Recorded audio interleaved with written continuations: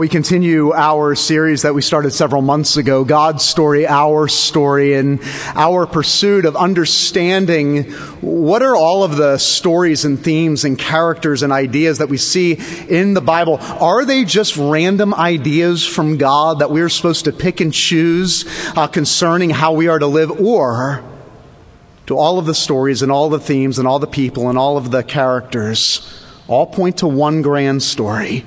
The story of stories, God's story. And then how does God's story from Genesis to Revelation shape our lives, shape our worldview, shape the way we think about our story and all of the other stories?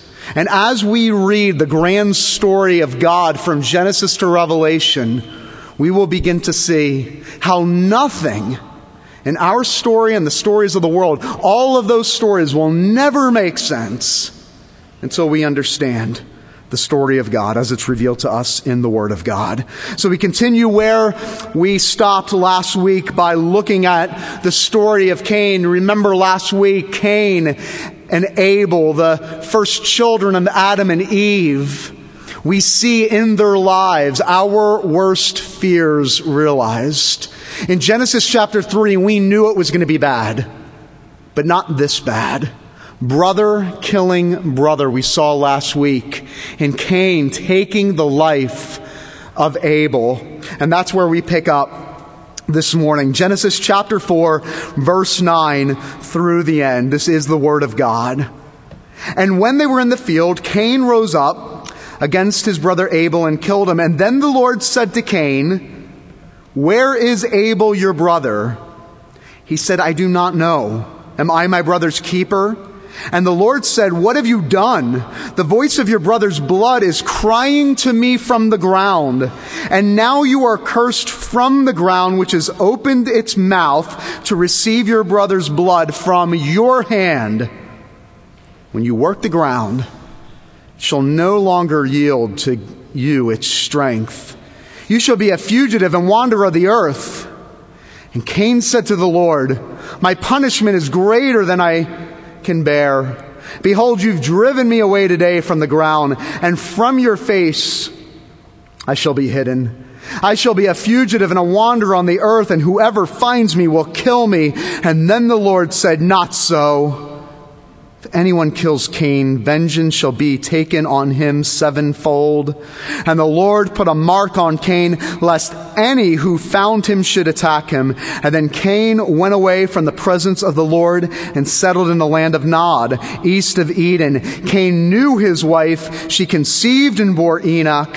And when he built a city, he called the name of the city after the name of his son Enoch.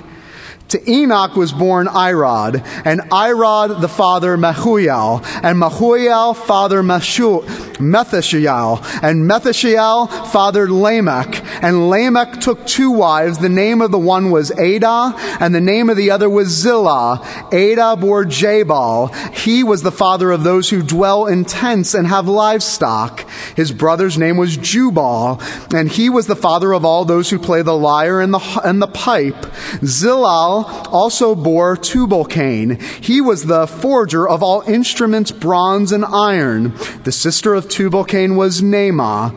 Lamech said to his wives, Adah and Zillah, "Hear my voice. You wives of Lamech, listen to what I say. I have killed a man for wounding me, a young man for striking me. If Cain's revenge is sevenfold, then Lamech's is 77-fold. And Adam knew his wife again, and bore a son, and called his name Seth. For she said, God has appointed for me another offspring instead of Abel, for Cain killed him. To Seth, a son born, and he called his name Enosh. At that time, people began to call upon the name of the Lord. And the grass withers and the flower fades, but the word of our Lord, it stands forever. Amen. Have you ever had the opportunity to travel to see ruins, ancient ruins, wherever they might be?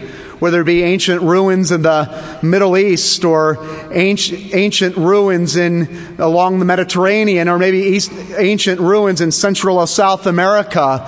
You're amazed to see the ruins of something that was once great. To walk around the ruins of any ancient civilization is fantastic and amazing, but there's also something very sober about it, isn't there?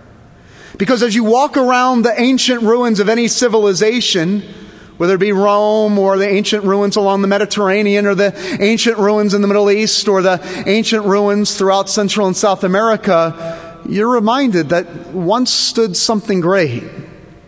But for whatever reason, some poor decisions along the way, this civilization, once great, now lies in utter ruin.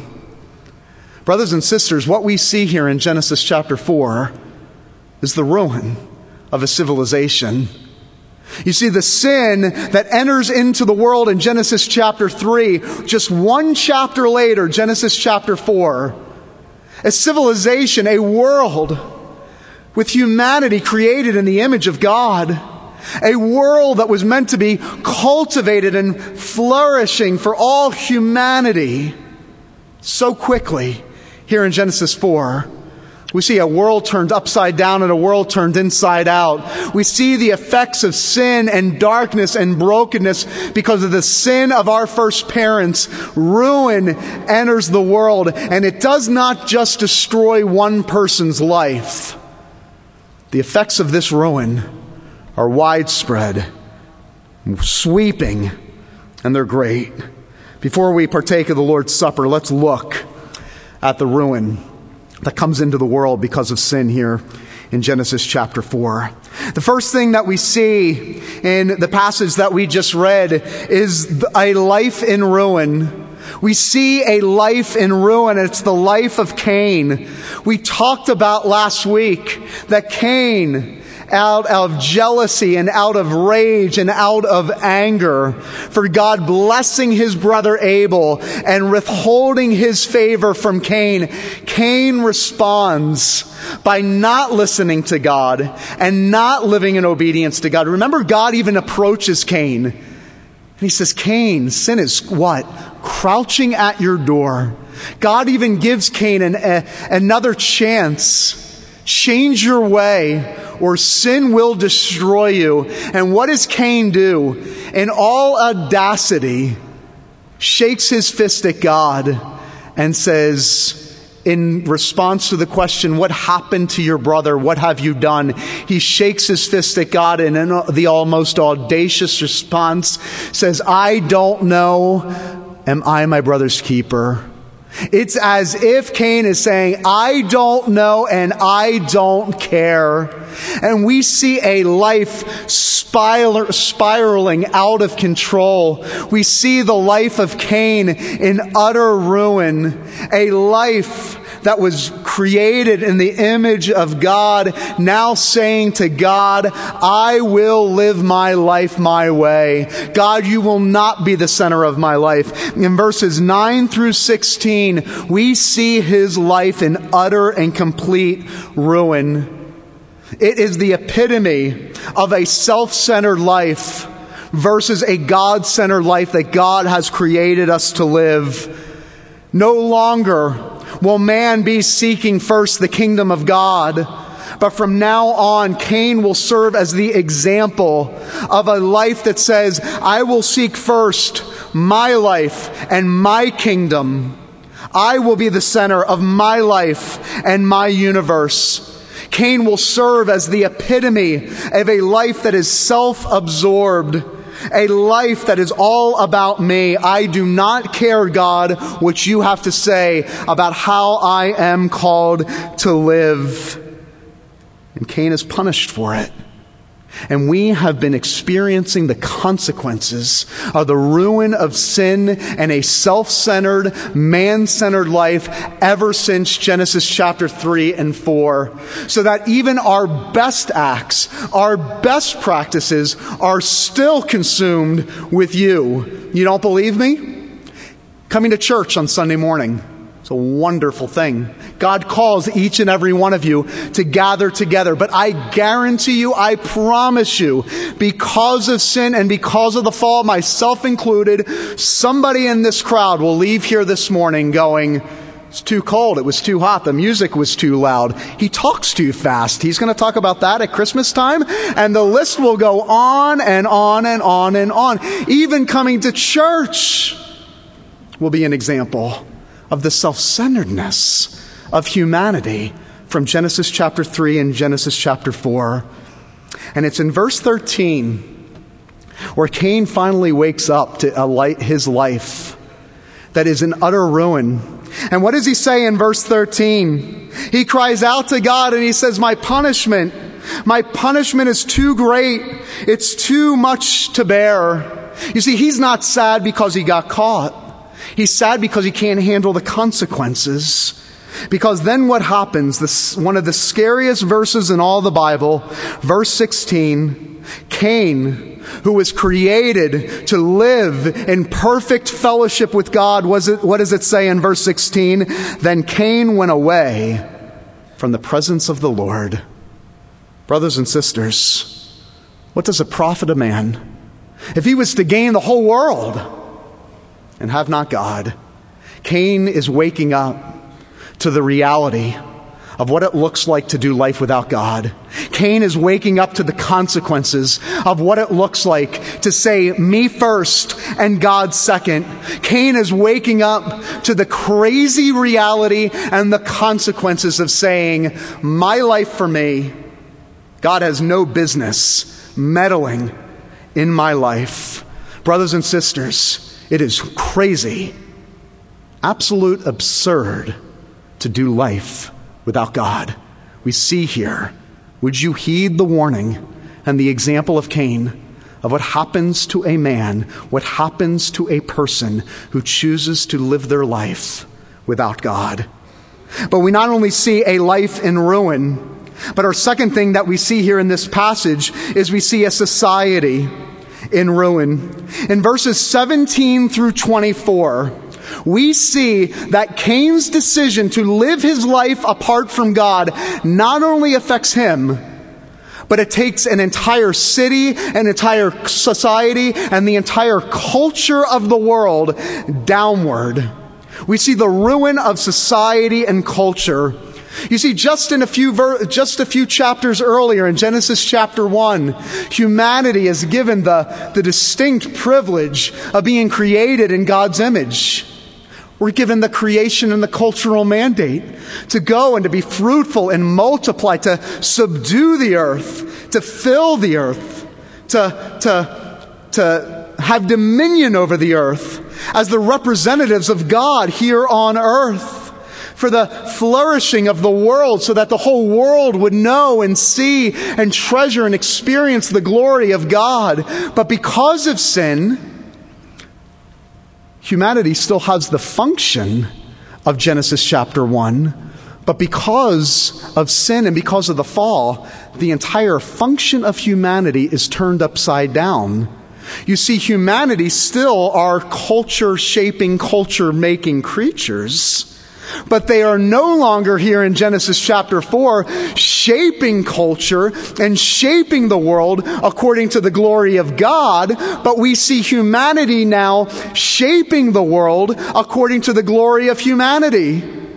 And we have been suffering the consequences, and if we're honest, aiding in this advancement of the glory of man over the glory of God ever since Genesis chapter 4. You don't believe me?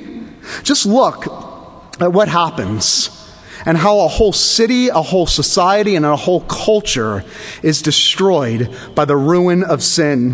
Verse 17, for instance, they attempt to do what? Build a city and offer it to the glory of God. What happens in verse 17? Cain knew his wife, they bore Enoch, and instead of building a city to the glory of God, who do they name it after? They name it after Enoch. This becomes the example for the rest of history of the parallel city. The city that should have been dedicated to God, the city of God that God desired in the garden, that his people would shape culture and shape cities according to the glory of God. Now we have humanity building cities not for God's glory, but for the glory of man. We see culture not only reflecting the glory of God, but culture from Genesis 4 on revealing and pointing to the glory of this world. Can I just say, as a side note, when I hear people say, we need to go back to the 1950s and 1940s, we didn't have all these problems, I go, are you kidding me? We don't need to go back to the 1950s. We need to go back to Genesis 1 and 2. The problem and the ruin of sin and the world has existed from Genesis 3 and 4. So we do not need to turn the clock back to another generation. We need to turn the clock back to Genesis 1 and 2. That's why we as a church are committed to equipping gospel-centered, culture-shaping Christians that bring heaven to earth in everything they do in fulfillment of the calling of God on their life. What do? In verse 17, no longer do they hold up the name of the Lord and for his glory and honor, but what they attempt to do is make a name for themselves. The city of Enoch, Genesis chapter 11, just a few chapters later, we'll see in the Tower of Babel, then what? We will build a city that reaches to the heavens to make a name for ourselves, and we have been doing it ever since. Our lives revolve around one goal, if we're honest, to make our names great. And it is the sick reality of the ruin of sin that has come into our world. Not only do they attempt to make a name for themselves, we see the ruin of the society in verse 19. What happens in verse 19? Lamech took one wife, just according to the design of God. No, we see even the redefinition of marriage. The arrogance of Lamech to say he knows the Word of God and to say, God, I know your plan and your definition for marriage and family is perfect, but I have a better design and I have a better definition for marriage. And we see Lamech say, one wife? No, I know that's your plan, God, but we even see the redefinition of the pattern of marriage and the family. This is humanity's attempt to say this: God's design for my life in the world is not adequate. It is not adequate.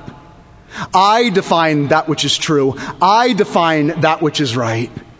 Could you imagine living in a culture like that?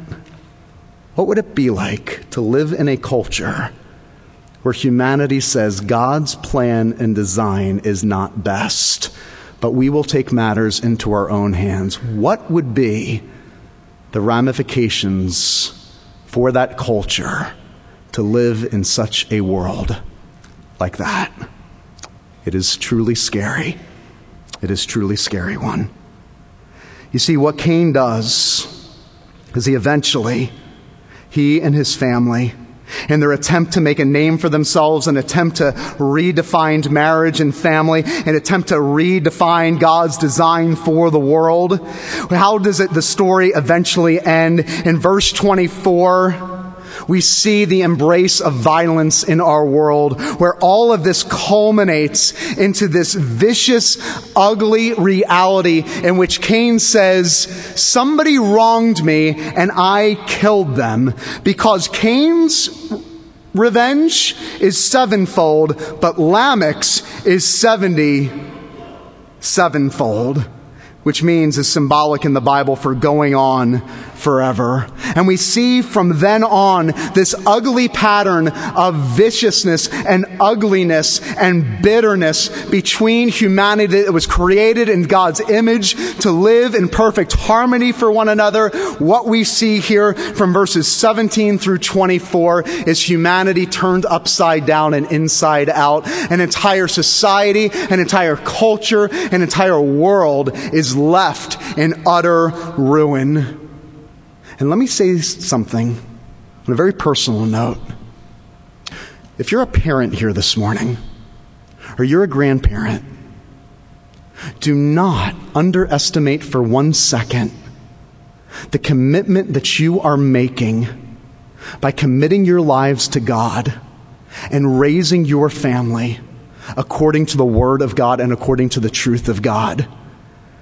Do you not read in Genesis chapter 4 that one man and his decision to not follow God and not obey God did not just affect him as an individual, but it affected an entire generation to generation of men and women that would turn their back on God. Just as Cain refused to live in obedience to God, what do we see here in verse 17 through 24? Generation after generation of men and women that choose to live in disobedience to God. And just as sin never affects just one individual, but a generation of individuals, so too your commitment to the Lord as a family.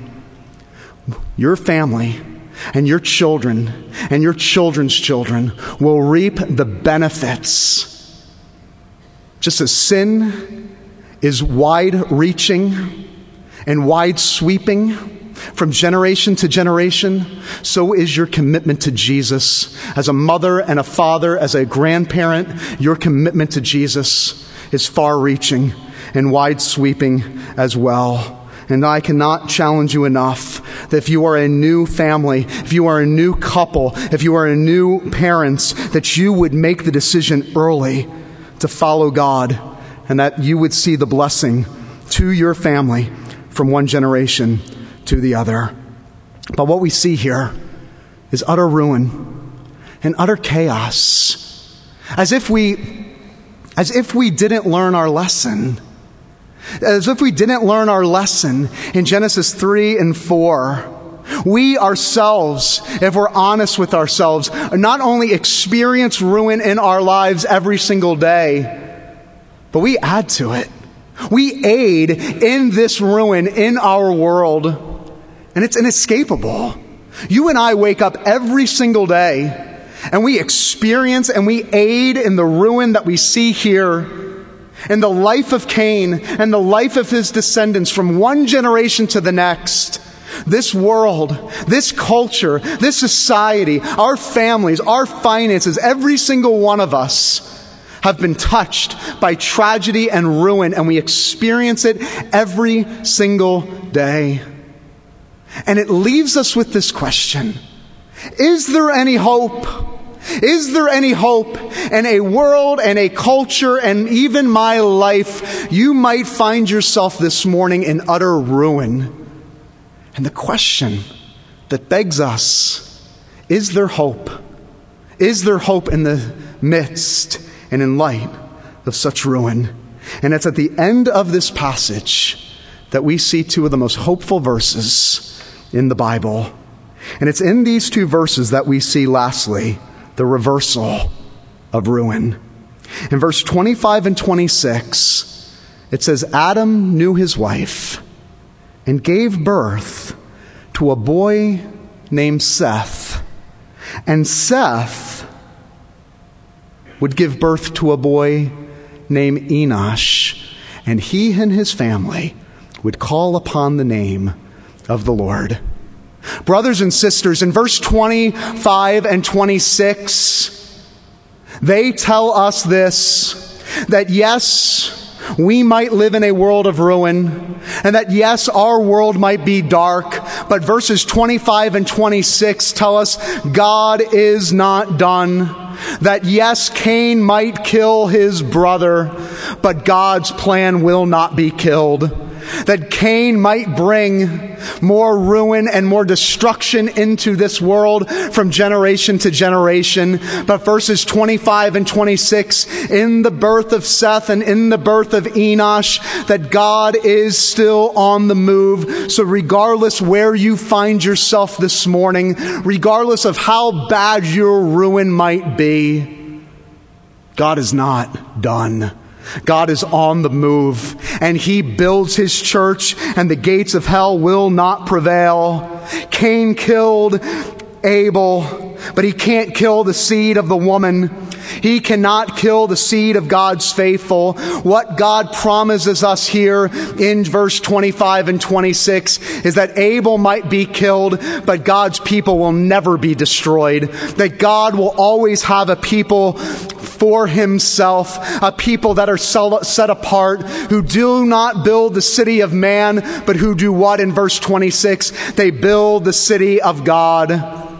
But not only does verse 25 and 26 promise that God will always have a people that will call upon the name of the Lord, but verse 25 and 26 promise us that God will always have a person. Because it would be through the line of Seth and it would be through the line of Enosh that thousands of years later, the seed of the woman would come from this line, and his name would be Jesus. He would come from the line of Seth, and his name would be Emmanuel, God with us. And what does this one do? He comes into the world, the chosen Son of God, but he takes on the curse of Cain. How does he take on the curse of Cain?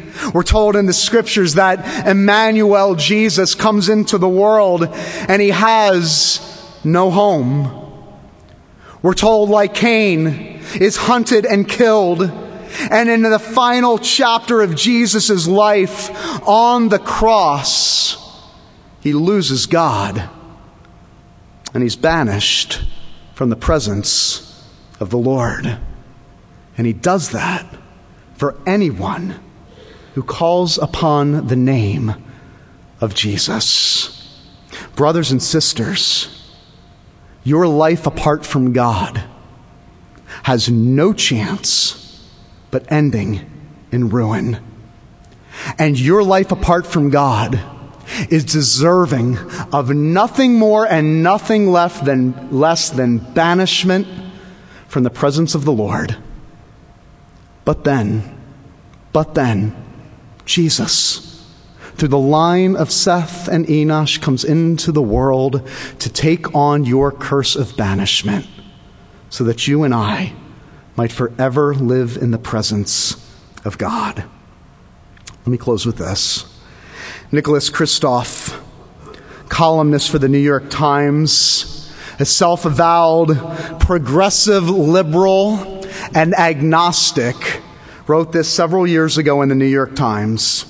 He said, in these polarized times, few words conjure as much distaste in liberal circles as the phrase evangelical Christian. But then he went on to write this. But evangelicals are disproportionately likely to donate 10% of their incomes to charities, mostly church-related. They go to the front lines, at home or abroad, in the battles against hunger, malaria, prison rape, obstetric fistula, human trafficking, or genocide. And some of the bravest people you meet are evangelical Christians who truly live out their faith. He then goes on to write, I'm not particularly religious myself, but I stand in awe of all those I've seen risking their lives in this way, and it sickens me to see that faith mocked. Nicholas Kristof. Brothers and sisters, Cain mocked God. For centuries, the world has mocked God, but we are told that God will not be mocked. And you might be sitting here this morning and saying, my life in utter ruin is insurmountable. My life in utter ruin has no hope. And brother and sister, I am here to tell you with confidence that for all those who call upon the name of the Lord, God will have the final laugh in your life. God will not be mocked in your life. You can bank on that because 2,000 years ago, God sent his Son to do the impossible, to reverse the curse of ruin, but not just for the world in general, but for you as an individual. So no matter what you are facing here this morning, would you turn to the one who reverses the curse? Would you turn to the one this morning who took on the curse of Cain that you and I deserve? Would you turn to the one who was banished by God so that you and I might forever have a relationship with God. Would you be daring to admit this morning that it is absolute absurdity to do your life without him, a life that leads to utter ruin and with all those that follow behind, or a life of promised hope, knowing Jesus, who enters into the world to save the least of these, the Jesus who bears the curse of Cain, so that you and I could forever be embraced as beloved children of the Father.